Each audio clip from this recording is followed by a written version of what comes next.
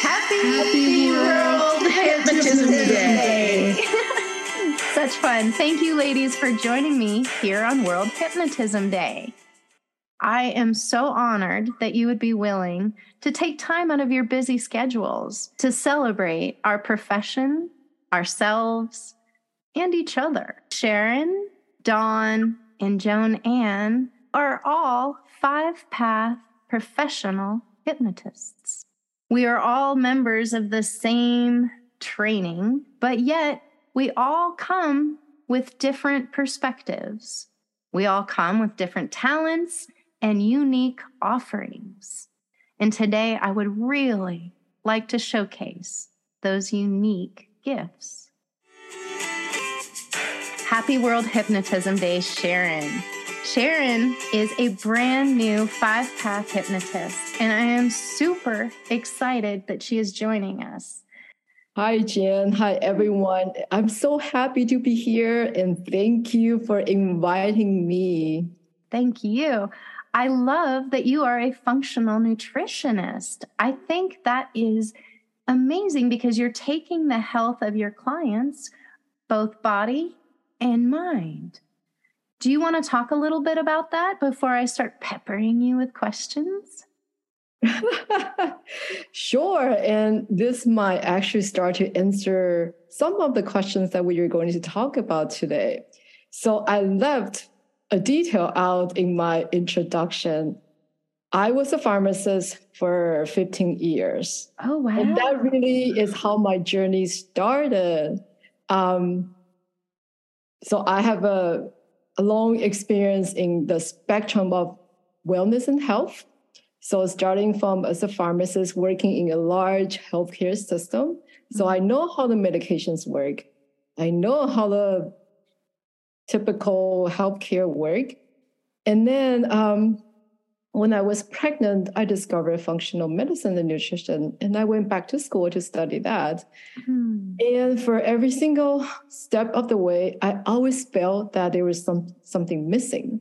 Like I saw people who were taking like 20 medications, but they are not feeling well. And when in the nutrition practice, I saw people are eating good, eating healthy. They're taking supplement, they're doing what they need to do, but they're still not there where they would love to be in terms of their wellness level. So I finally figured out what's missing is the mind. It's the body and the mind. When they're aligned, then one can really truly get better, and that's where the healing journey starts. So that's how I become a professional hypnotist. I love that. And Sharon, the neat thing about the group of women that we have together today, and I will come back to you for more, but it's such a wonderful introduction into Joan Ann. You, Joan Ann, now teach the master class, guiding clients through 5-path transformational hypnosis. Yes, and you've become a driving force, gosh, in so many of our lives. Please share with me what you love most about being a professional. I love most. Oh, there's so many things. But I think I think I learned it from you, Jen. Didn't you one time put on our emails about the little one? Didn't you put a whole thing in there about finding the little one and the wise one? Well, I had taken one of Cal's scripts, right? Yes, but I like what you did with it. And then I added in something that's become very, very profound to my personal practice of being a professional hypnotist, and that's connecting people with their wisest, most knowing version of themselves. And yeah, the little one, it's almost cliche, right? In all healing, every modality does it. Every modality. And I love it. We all need it. Well, that's why everybody does it. And none of my clients ever heard of it. And the minute that's my first session, no matter what. Building self-esteem before being introduced to your little one and your wisest one. And then I utilize them in all my other sessions to help them grow and learn. And they love it. Even the men say, I didn't know I had a little one. Oh, I just love my little one. I had a man the other day that I think he'll come back just because he wants to talk to his little one again, even though I told him it's him. That's beautiful. It's so motivating. People cry my first session every time. Well, I think a lot of us lose track with the innocent spark of who we began as. Yes. And in so doing, we lose connection with who we can truly become. Mm-hmm. The wisest one. Yeah. Which brings me to my friend Dawn. The work that you're doing with the integration of families, I'm fascinated. Would you like to share anything about that? Sure. It's actually something that I didn't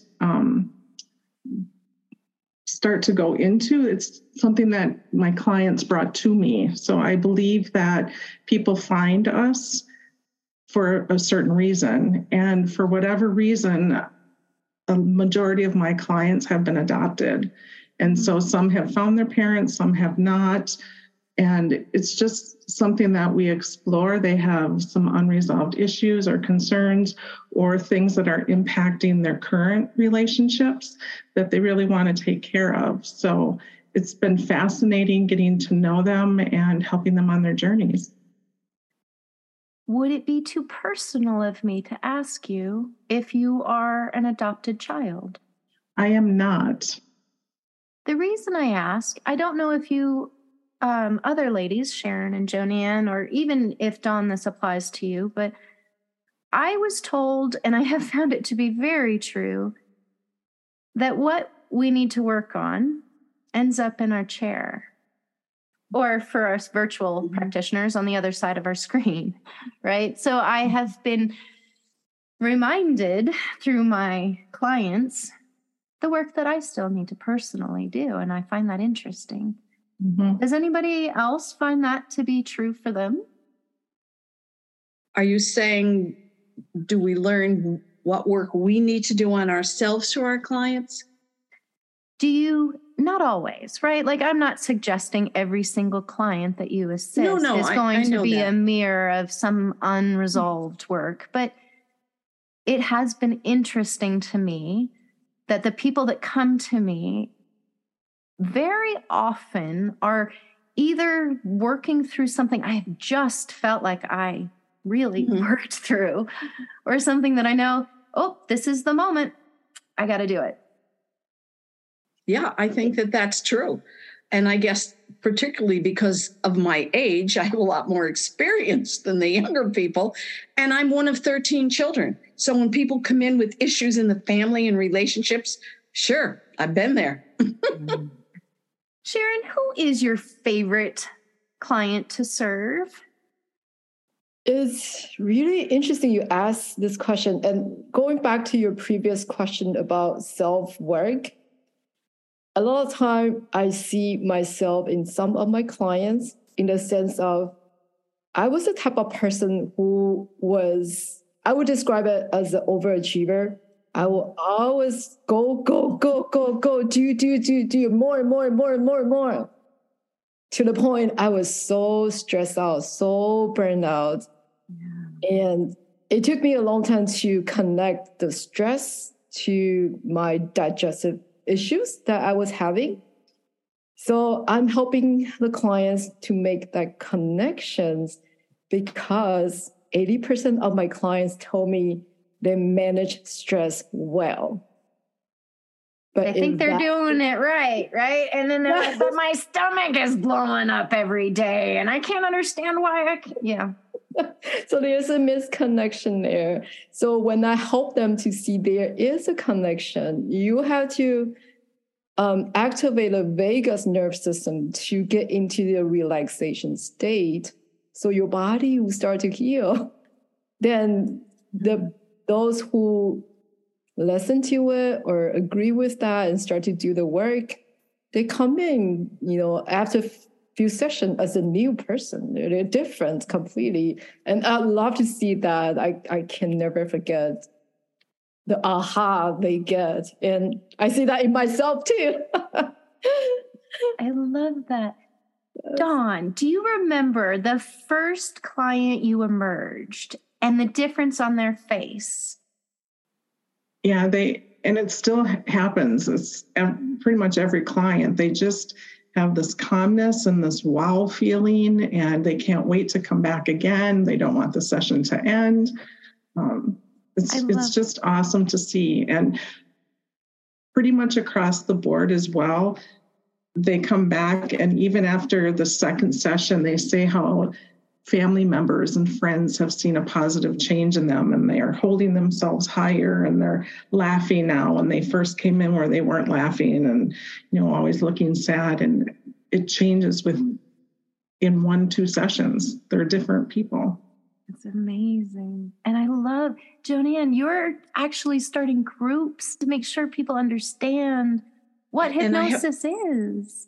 I have, I also will go to a fair, or not a fair. We have things around my area where I'm invited. What would you just come and get a booth? Mm-hmm. And so if I have the opportunity, I'll do an hour presentation. I'll do the same thing during that hour. And they love it. They're just curious.